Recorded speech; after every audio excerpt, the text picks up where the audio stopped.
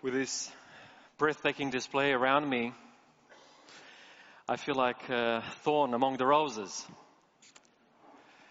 And I guess some of you are wondering, why did I bother to get up? Since I'm not a singing canary, I'm not a flower, I'm not a choir member, why did I come up? There's one verse that really motivated me to come up. It comes from Isaiah chapter 40, verse 7. And it says, "The grass withers and the flower fades. But the word of our God stands forever." Amen? I'm not here to take away from this beauty. I'm not here to take away from this music. I'm not here to take away from this experience. But I'm here to add something that will stand forever. And that is the Word of God in our hearts. So please bow your heads with me as we pray. Father, we would like to spend a couple of minutes in your Word. And we ask that you'll come in our midst. We've been blessed already and we praise you for that. But Lord, may your Word be anchored in our hearts. And may we hear what we need to hear today. In Jesus' name, amen. Have you ever had your hopes and dreams dashed to pieces? Have you ever reached a point in your life when you uttered the words, "There is nothing that people can do for me. There is nothing that people can help me with"? One thing that you and I have in common is that we have all experienced disappointment. In one way or another, we have all experienced disappointment. As a matter of fact, English is an interesting language. For me, it's a second language. But what I've noticed is that some of the saddest words in the English language begin with the letter D. Did you know that? Some of the saddest words in the English language begin with the letter D. Darkness, disappointment, doubt, disillusionment, defeat, despair, death, all of them with the letter D. But what's interesting, all of these words, all of these emotions, all of these feelings are found in a gripping story in the Bible, Gospel of Luke chapter 24. So for those that are watching us on TV and for those that are present here with us, if you'd like to follow with me as I go through Luke 24, I invite you to turn with me. This is in the New Testament for those that are new to the Bible. Luke chapter 24, this is towards the end of the book, and we are going to begin to read a couple of verses. Verse 13 will be our first one. And we're going to read verse 13 to 16. And I've entitled this little paragraph, "Walking in Darkness." Luke 24, verses 13 to 16. Walking in darkness. And it begins here saying, "Now behold, two of them were traveling that same day to a village called Emmaus, which was 7 miles from Jerusalem." Here we have the story of two followers of Jesus Christ. They were going on an 11-kilometer journey from Jerusalem to Emmaus. But what's interesting, they were experiencing all of these D words. Their hopes and their dreams were dashed to pieces. They were experiencing disappointment. They were disheartened. Question, why? Why? Because the one in whom they placed their hope, Jesus Christ, the one whom they thought was the Messiah, the one whom they thought was going to overthrow the Roman Empire, the one whom they thought was going to be the new ruler, had now been crucified. And they were walking from Jerusalem to Emmaus, a journey of 11 kilometers. Verse 14, "And they talked together of all these things which had happened." And interesting, they weren't silent. They were talking about the events that took place over the last 7 days. Probably they talked about Christ's triumphal entry into Jerusalem. That high moment when people grabbed palm branches and they were spreading their clothes on the ground and they were saying, "Hosanna, here comes the Son of David." Probably they were talking about how Jesus entered the temple and he removed the business aspect out of the temple.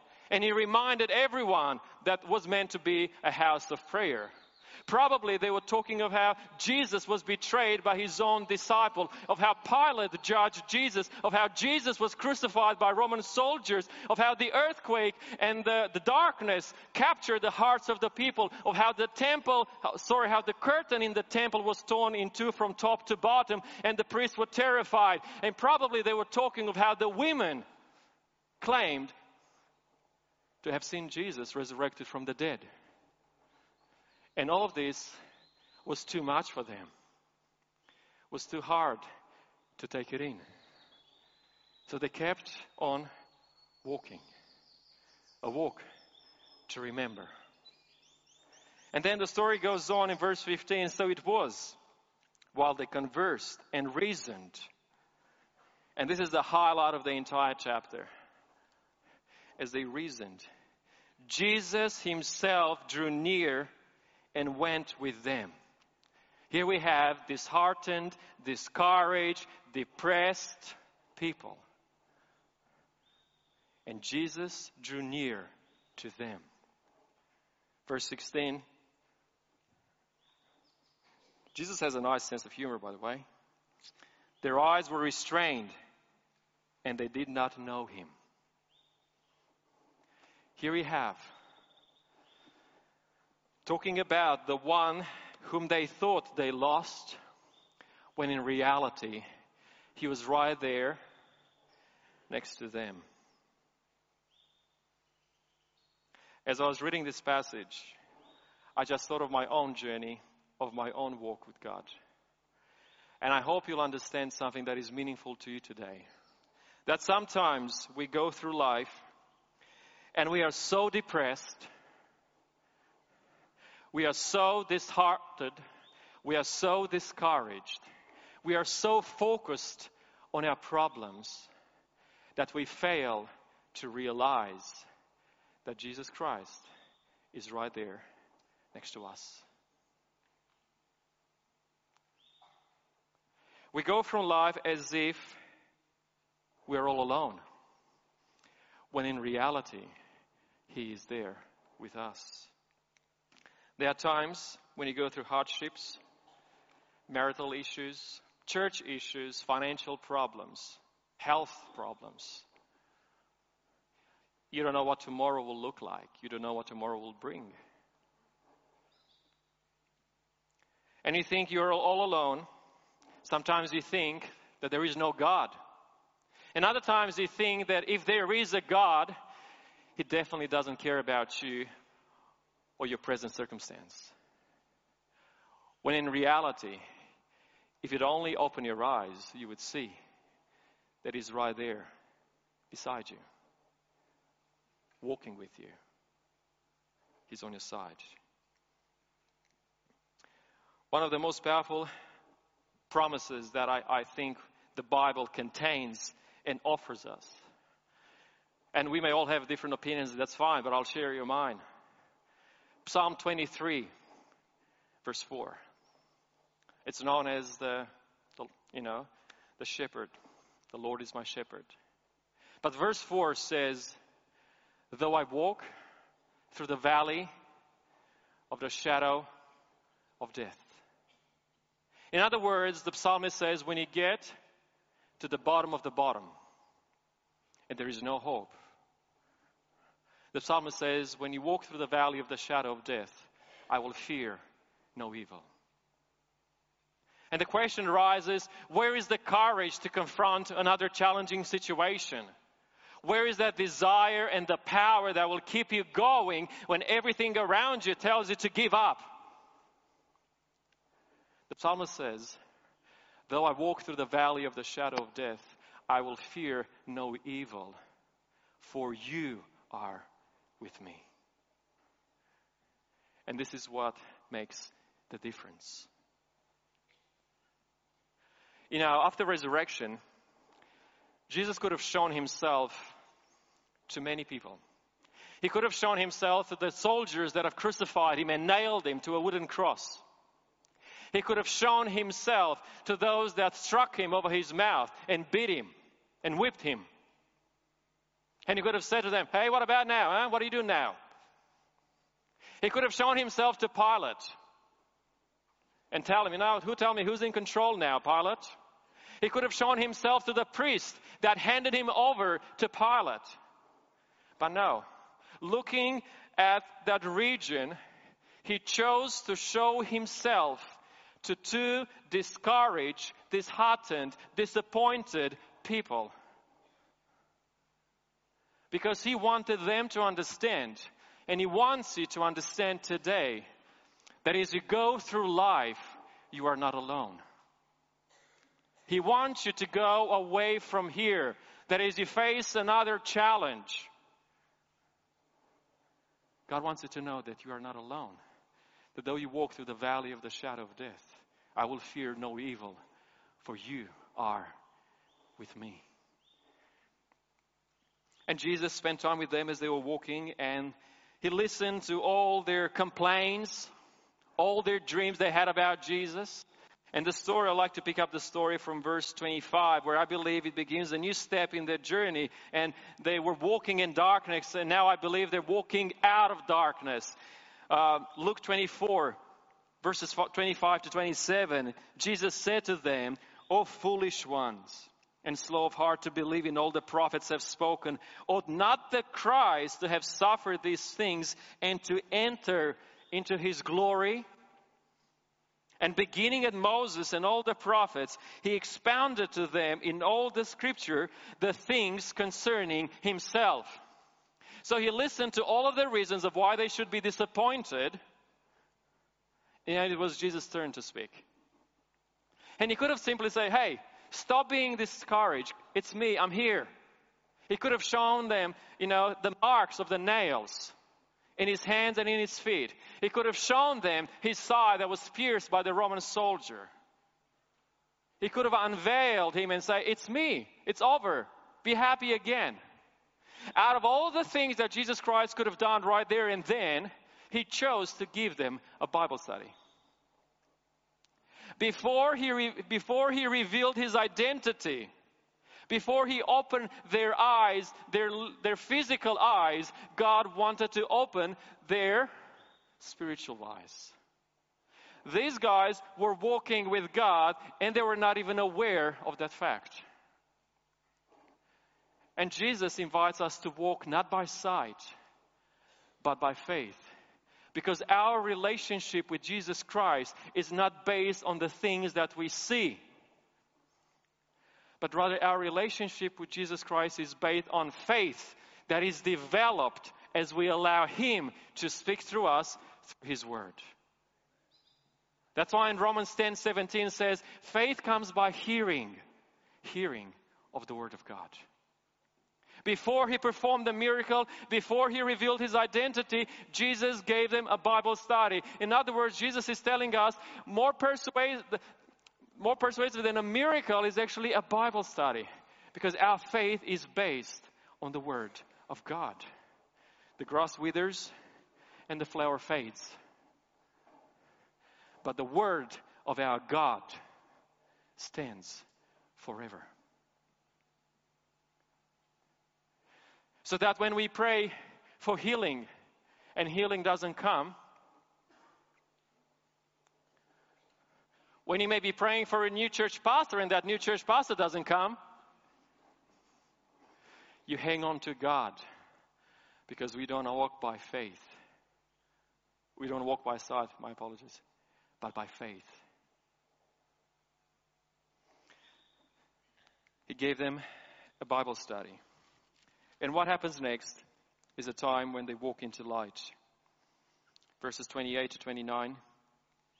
They drew near to the village where they were going, and he indicated that he would have gone farther.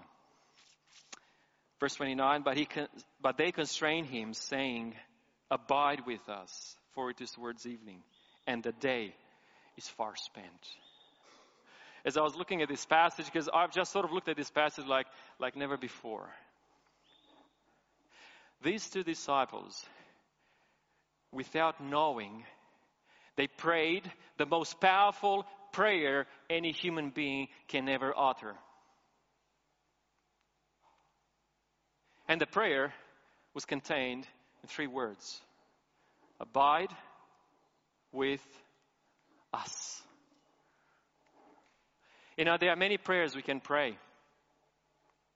And we don't always know God's will regarding our requests. But when we pray, abide with me, the answer is always yes. God cannot help himself but answer that request. You see, sin has brought separation between God and us. And he longs you to pray this prayer, God, abide with me. Jesus indicated that he would continue his journey because he walks with us. But in order for him to continue to walk with you, you need to invite him, my friend. He's not going to force himself into your life. He's not a bully. And therefore, when these two disciples requested, abide with me, abide with us, Jesus entered the house. And the last verses we're focusing on this morning, 30 to 32. Now it came to pass, as he sat at the table with them, that he took bread, blessed, and broke it, and he gave it to them. Then their eyes were opened, and they knew him, and he vanished from their sight. Isn't that interesting? When they realized, when they got to see him, he disappeared. Because Jesus wants us to walk by faith and not by sight. And verse 32, last one. And they said to one another, did not our heart burn within us? Question is when? When did their hearts burn within? When they saw him? Probably. But what they're saying is, while he talked with us on the road and while he opened the scripture to us. The highlight of that experience, what Luke is telling us here, and what Jesus wants us to understand is that we are not missing out from the experience that these disciples had 2,000 years ago. Sometimes we go on and saying, if only I could see Jesus face to face, if only I could hold him, if only I could see the mark in his hand. And what we understand here, Jesus telling us, is not so much about his physical presence, but allowing him to speak to us through his word, because the same experience the disciples had when the heart was burning within them, you and I can have today in the 21st century. The only thing it takes is to pray the prayer, abide with me. Question for reflection. When was the last time when your heart was burning within as you were reading through the Bible? When was the last time when you sincerely and genuinely pray, God, abide in my heart? I want to hear from you afresh. There is something powerful about spending time with God. In the midst of your pain, in the midst of your disappointment, in the midst of your loneliness, in the midst of your sickness, God wants you to allow him to speak to you. Why? When God speaks, the earth shakes, the seas roar, and the storms come down. God can speak hope, faith, healing, direction, peace, assurance, and forgiveness into your life. Only if you'd let him do that for you today. When God speaks, fears dissolve, anxious thoughts go away, and life burdens are lifted at Calvary. Because God wants you to walk by faith and not by sight. When pain controls your body, when fear overpowers your mind, when unbelief subdues your heart, let God speak. And he will speak hope, forgiveness, assurance, eternal life. He longs to speak to you. This is what God would like you to experience, not only today, but every day for the rest of your life. A walk to remember, my friend. A walk to remember, it is the transition from winter to spring. A walk to remember is a transition from darkness to light. A walk to remember is a transition from despair to hope, from unbelief to faith, from uncertainty to confidence. A walk to remember is a transition from death to everlasting life. So my invitation for you today is that you will come to realize that God has been walking with you all along the way. That you will allow Him to speak forgiveness and hope into your heart through His Word on a daily basis. And that you will have the courage and the willingness to pray the most powerful prayer that any human being can ever utter. It is a prayer that God cannot resist. And the prayer is this: God, abide with me. So as you go from here, keep those words in your hearts. And I hope you will utter them with your lips. I will walk with God from this day on. His helping hand I'll lean upon. This is my prayer, my humble plea. May the Lord be ever with me. Amen.